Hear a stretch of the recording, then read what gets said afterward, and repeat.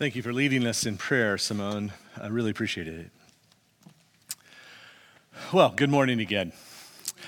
We continue our series in the book of Philippians, and as we think about the passage that we're going to come to today, I just wanted to start with this adage, right? More is caught than taught.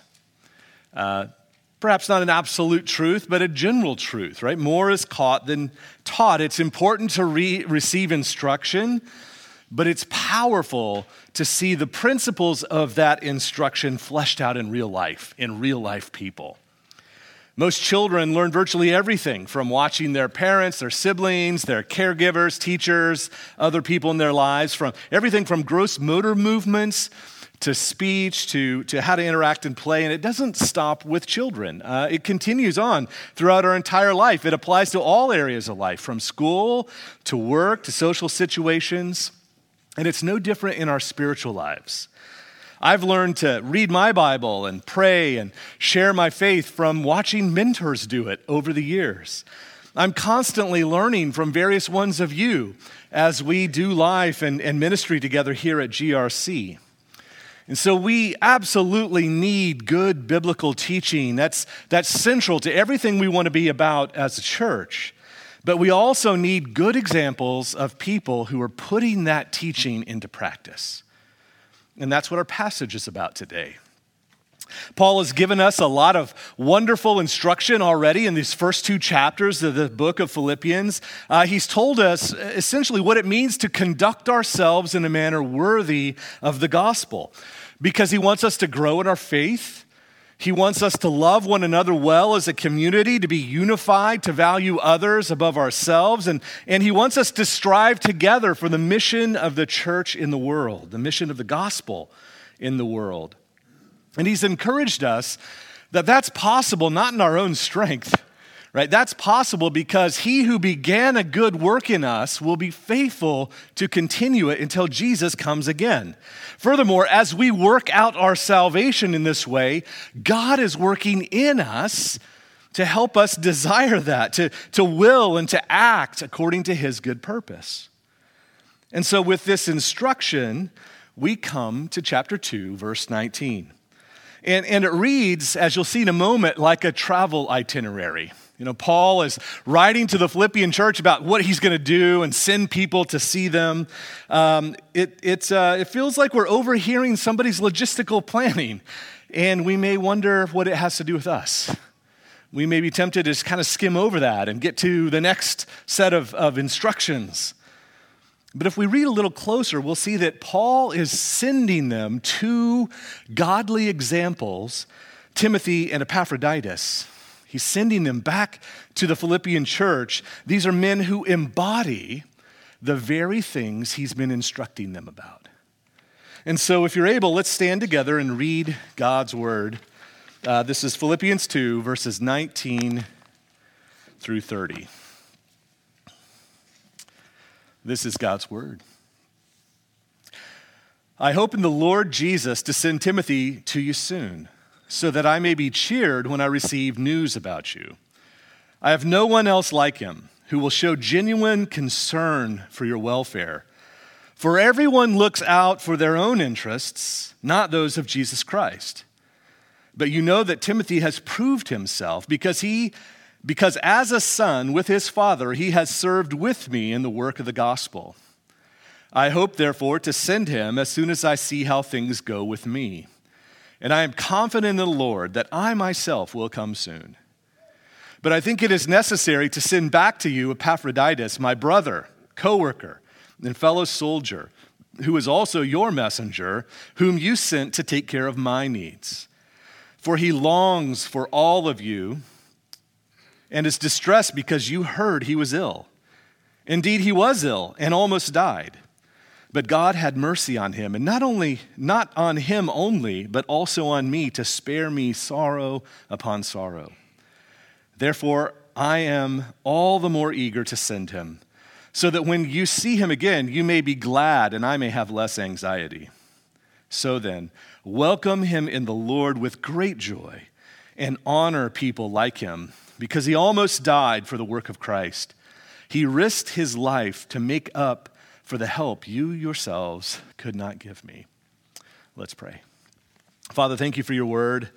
Thank you not only for Paul and his teaching and his example, not only for Jesus, Lord, but that Paul and Timothy and Epaphroditus and mentors in our own lives, Lord, can imitate these saints as they imitate you. And so, Lord, teach us from your word today, from their example, from Paul's example. Lord, not so that we just try harder to be like somebody else, but so that we can see the principles of the kingdom lived out in their lives and how they might be lived out in our own. We give you thanks for this time. Speak to us, we pray, in Jesus' name. Amen. You may be seated. Well, the principle behind the sermon today is Paul's admonition in the next chapter, in chapter 3, verse 17, where he says, "Join together in following my example, brothers and sisters, and just as you have us as a model, keep your eyes on those who live as we do." And so this morning, I want to just simply talk through this passage, just kind of walk through it and hit some of the high points and draw out some of the principles that will help us in our own journeys with Christ. And as we get started, again, just some brief context, some quick background. Remember that Paul is writing from prison. He's been arrested for preaching the gospel. He's been arrested because he's a Christian, and he's awaiting trial before the emperor. And when the Philippian church heard about this, they were concerned, and they wanted to support him, to send money to help with his expenses while he's there under house arrest. And Epaphroditus was a member of the church in Philippi, and they sent him to deliver this gift to Paul. And Epaphroditus was also able to fill Paul in on what was happening in the church, and that made Paul want to send people back to them, to minister to them, and to encourage them through some of the issues that they were dealing with. He eventually wanted to send his trusted missionary partner, Timothy, to minister to them. Timothy had worked with Paul for a while. Timothy knew that church well, but Paul couldn't spare him immediately. Paul was awaiting his own trial, and he needed Timothy to stay with him until he knew what would happen to him after his trial. And then once that was resolved, Paul would send him, and hopefully Paul himself would come back to the Philippian church. In the meantime, he wanted to address the issues that were going on in the church that he had heard about from Epaphroditus. And so he wrote this letter, and he was going to have Epaphroditus deliver it back to them when he went home. And so let's jump into verse 19. Paul says, "I hope in the Lord Jesus to send Timothy to you soon, that I also may be cheered when I receive news about you." Now, it's important to notice, I think, that the first reason that Paul gives for sending someone to them is so that Paul can be brought up to speed about them. Now, think about that. Paul is potentially facing the death penalty. He has his own issues. He has his own challenges and burdens. He's got his own ministry right there in Rome. Paul's in prison. He's facing this prospect of execution as he's under house arrest. And these Philippians were concerned about him. And so they had sent their help. Paul appreciated their help immensely. But his first concern was their own situation, their own spiritual condition. And this is a concrete example of what he had just told us earlier in the chapter, in verses 3 and 4, when he says, "Do nothing out of selfish ambition or vain conceit. Rather, in humility, value others above yourselves, not looking to your own interests, but each of you to the interests of others." Paul was concerned about them, even as he is in prison. But this ideal doesn't just characterize Paul, it's true of Timothy as well. Paul explains in verse 20, "I have no one else like him who will show genuine concern for your welfare, for everyone looks out for their own interests, not those of Jesus Christ." Paul taught earlier in the letter that all Christians should prioritize others, be committed to see the gospel go forward. There should have been any number of Christians in the Roman church that Paul could have dispatched to the Philippians, but for whatever reason, Paul himself says no one was willing. They all seek their own interests, not what matters to Jesus. And Paul, I don't think, is talking about people who have rejected the faith. but people that he considered to be believers and even fellow workers with him in ministry. Paul's assessment is that they put their own interests above those of Jesus, their Lord, who had sacrificially served them. John Calvin, in his commentary on this passage, points out that it's likely not the case that they were exclusively focused on their own interests. That they weren't involved in any ministry at all. Otherwise, Paul probably wouldn't have even referred to them. He wouldn't have expected them to do anything, right? So they're engaged in the ministry. They're not only focusing on their own interests. More likely, Calvin surmises, because they were overly concerned with their own interests, they served Christ in a superficial way. In other words, hear this, they appreciated their faith. It was important to them personally, but it wasn't something that shaped their priorities. And so they weren't willing to inconvenience themselves, to step out of their comfort zone in God's mission for others.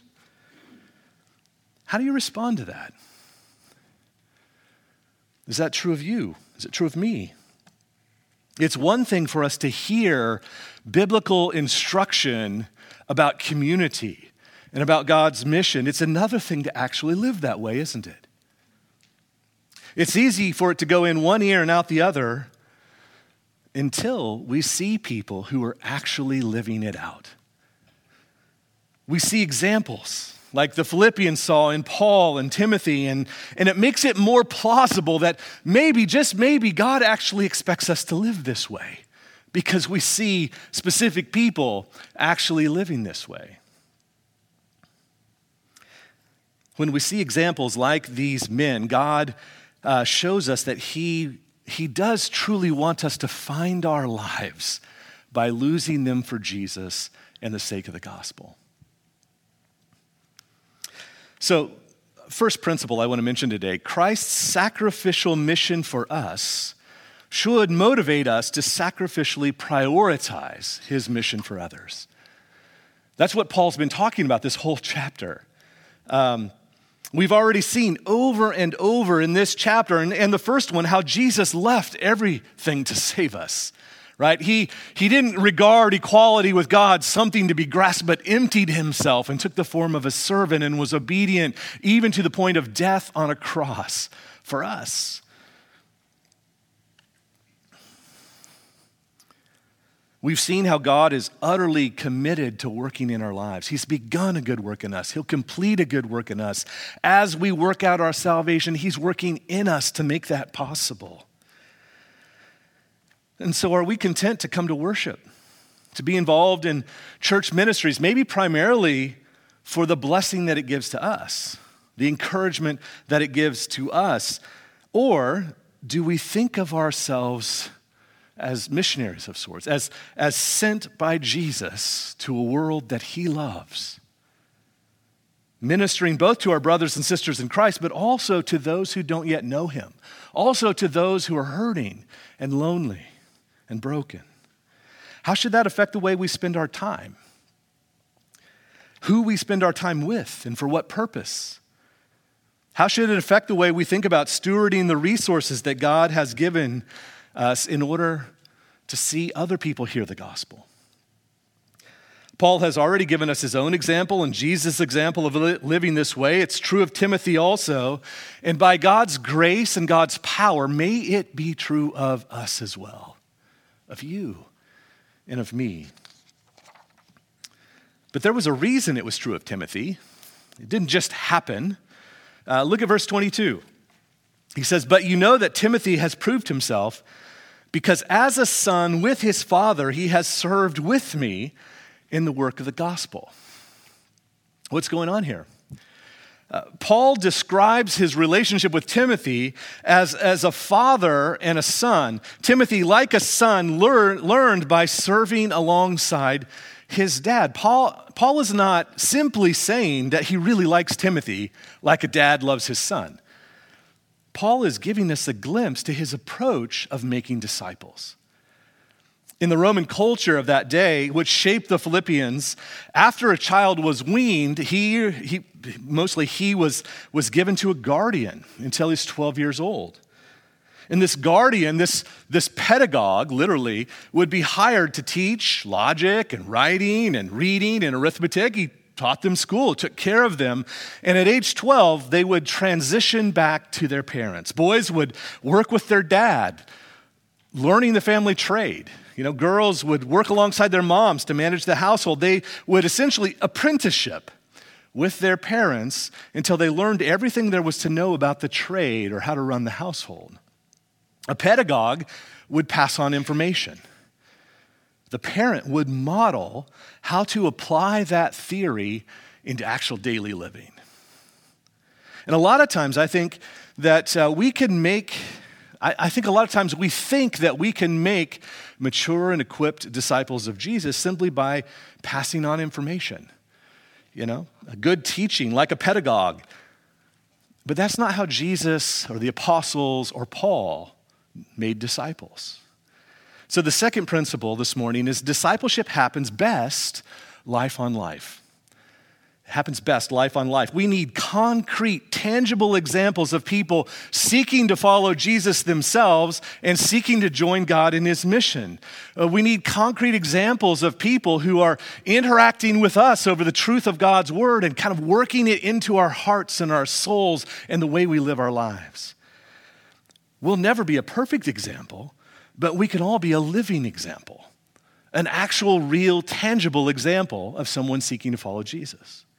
And so as we make disciples, we need to invite others into our lives so that they can see how we're trying to put the truth of God's word into actual practice. One of the times of the greatest spiritual growth in my own life was during college. I was involved in a campus ministry, and one of the full-time staff members there was discipling me for 3 of those 4 years. And during my sophomore year, I was looking to move off campus into an apartment. And this man, Dave, invited me to live with him, to live with him in an apartment with another roommate, the 3 of us. And the impact he made on me during that year was deeper than the other times when I would just kind of occasionally meet him, right? It went far beyond the Bible studies he led. Those were important. But I got to see how he lived. I got to see the daily rhythms of his life. How he sought to exercise and spend time in God's word and go to work and rest, how he fought temptation. He wasn't perfect, of course, but I learned a ton from him as I got to see his life up close. That's kind of unrealistic to move in with somebody now that I have 3 kids and, heaven forbid, 3 cats and a wife. But after I was married, Carissa and I were living in Orlando, and our pastor and his wife just simply extended hospitality. They just opened their home to us. We spent a ton of time just hanging out with them, seeing how they related to their kids. We laughed, we shared life. We had all kinds of formative conversations that weren't official ministry, but they were the grist of life. Parents, you have the opportunity to disciple your kids that way for 18 years, heck, maybe 25 these days, right?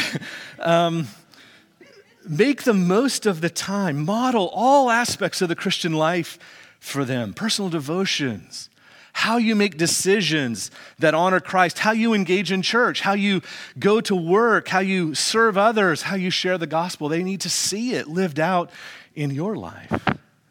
Here's the deal, though. What's the major objection? We're busy, right? We don't have time for this. But if God's word still applies to us today, and it does, then we have to figure out how to live this stuff out, right? We don't get to just say, sorry, Jesus, I'm not going to put into place the things you tell me to do, the way you tell me to live my life, because I'm just too busy. I've got other priorities. We actually have to figure out how sharing our lives in this way actually works for us in 2022 in Jersey or wherever we live. This has implications for how we think of church, right? Don't think of church as a service to attend or meetings or programs, certainly not as a building, right? Think of church biblically as the people of God in community with one another and on God's mission together. Use the groups, the meetings, the more organized activities of the church as springboards, as launching pads to connect outside those times as well, as just kind of on-ramps into actual life-on-life community with one another. What do you like to do? How might you do that with other people and just be intentional about inviting people into what you're doing? Maybe it's biking or walking or going to the gym or a service project. Maybe it's just meeting for a meal. You like to eat out. Maybe it's inviting a young adult or someone in one of your groups to come with you as you watch your kids' games or events. How can you do life with other people in a way that creates space for conversation and relationship to actually happen? So the second principle is that discipleship happens best life on life. Paul and Timothy, it's important to understand, I think, were very different people, very different temperaments. Paul was your classic, I think, type A risk taker, right? He was driven. Timothy seems somewhat timid or quiet, maybe more of one of those support people. Nevertheless, Paul describes Timothy in verse 20 by saying, I have no one else like him. I have no one else like him. A more literal translation would be, I have no one else of kindred spirit. The word in the Greek that's translated like him in the NIV means like-minded. It means equal in soul. Paul is saying that Timothy, though he's very different from Paul in many ways, shares Paul's genuine concern for the Philippian church, their welfare. Why? Well, because Timothy learned from Paul.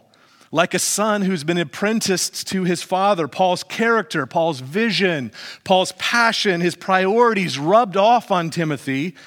He was not only taught it, but he also caught it. And so if we want to make mature and equipped followers of Jesus, we can't expect to just simply show up to services, show up to classes. Those are important, but they're not enough. We have to share our lives with one another in meaningful ways.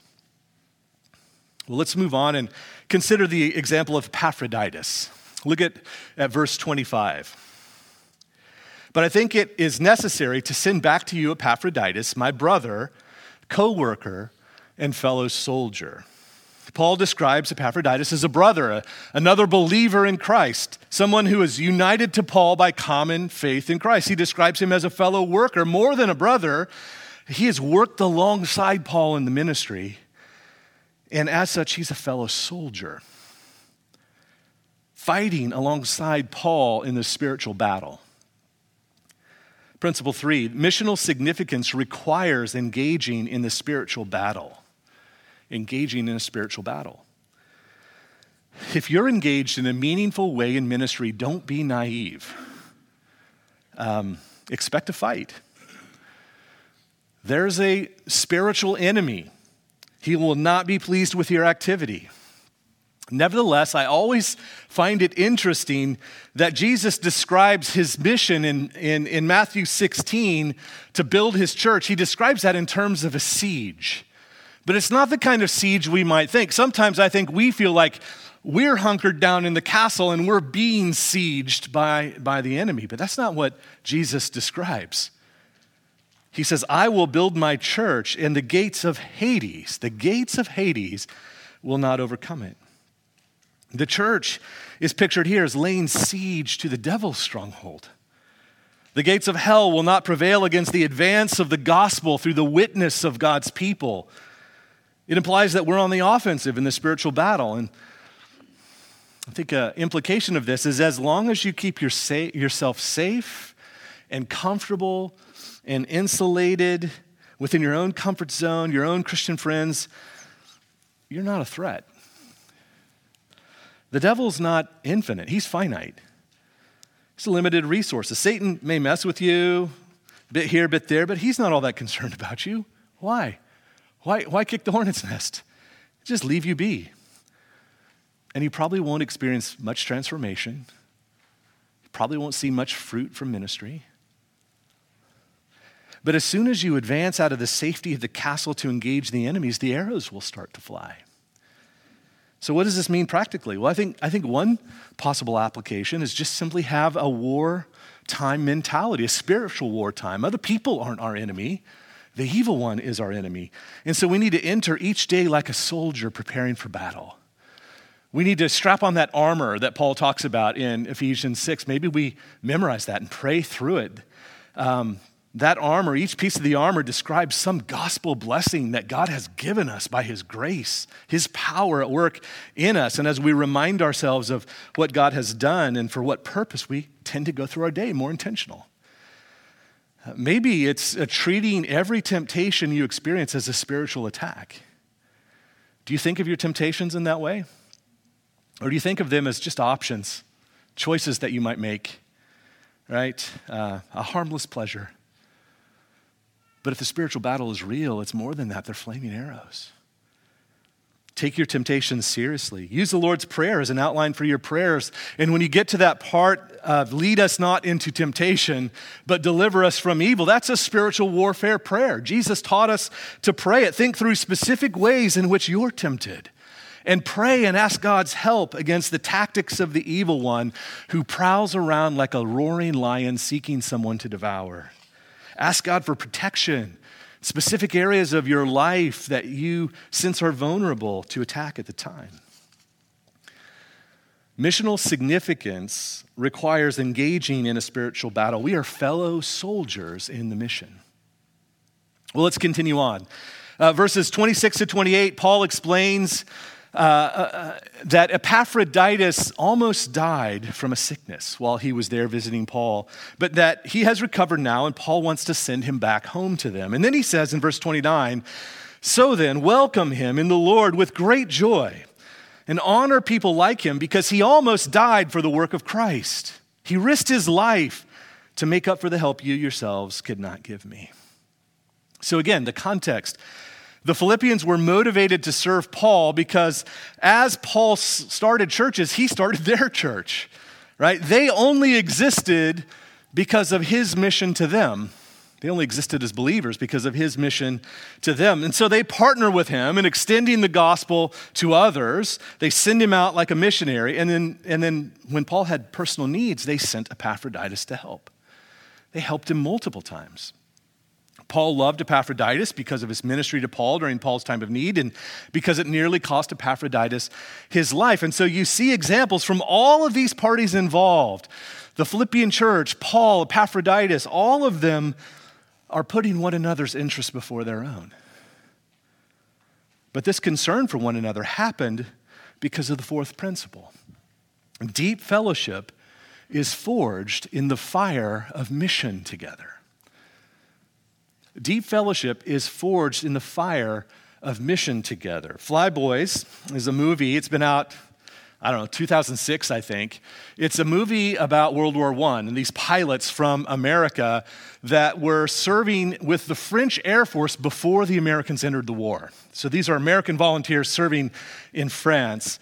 And they're a diverse group, right? There's a Texas rancher, a man from Nebraska, there's a black boxer, and there's a rich kid from New York. And at the beginning of the film, the rich New Yorker refuses to share a room with the black pilot whose parents were slaves. But over the course of the movie, as pilots are lost during the war, as they come to one another's aid, there's one scene in which this black pilot saves the New Yorker by shooting down a plane that was riddling his own plane with bullets. As they share a common cause for something bigger than themselves, they form deep friendship. They form mutual trust and respect for one another. The mission transcended their differences. It brought them together and it changed them. The kind of unity and fellowship and care that Paul has been describing in Philippians 2 is a whole lot easier when we're serving together in the cause of Christ. When it's all about Jesus and what he's wanting to do in the world, and we get to join him in that. When you see someone putting themselves out there for Christ, bearing fruit in ministry, it's a whole lot easier to appreciate them, to encourage them, to bless them. And I think short of this, you see it all the time. Inevitably, we end up fighting over something, right? We fight over the color of the carpet. We don't have a lot of carpet. We fight over masks, politics, right? Whatever it may be, whatever the issues are, we'll just kind of turn on ourselves if we're not focused on something beyond ourselves. So whenever the church turns in on itself, it stagnates, it goes through the motions, but the church has always been renewed through mission. We're not just serving others. In the very act of serving others, God is renewing us. And so far, this letter has given us great instruction on what it means to conduct ourselves in a manner worthy of the Lord, of the gospel. And this passage gives us concrete examples of people who were actually living it out. And by doing so, they showed us that by God's grace, through the power of His Holy Spirit, it's possible. Christian life isn't just a theoretical ideal. And so continue to reflect on Christ's sacrificial service for you. That's the engine. That's what will motivate you to put Christ's interests and the interests of others over your own. Look for ways to share your lives with others as we encourage one another as disciples. Realize that as you live this way, you're entering a spiritual battlefield. And so take the necessary precautions. And understand that the deep experience of community that we all long for, it only happens as we serve side by side together in God's mission. Let's pray. Father, thank you for your word. Thank you for these men. And Lord, honestly, thank you for countless others like them. Most of them names lost to history, who just simply tried to follow you with their lives. They devoted their lives as a living sacrifice to you in view of your mercies for them. So Lord, compel us by the love of Christ that we would love you and love others in your name. Lord, would we be controlled by Christ's love so that knowing that one died for all, we have died. Help us to no longer live for ourselves, but for him who died and rose again on our behalf. Lord, help us to no longer see anyone according to the flesh any longer. But because of the work of the gospel, Lord, there's a new creation. And so, Lord, help us to be your ambassadors. Fill us with a passion to beseech others in view of your mercies to be reconciled to God, because you made him who had no sin to be sin for us so that through him we might become the righteousness of God. Amen.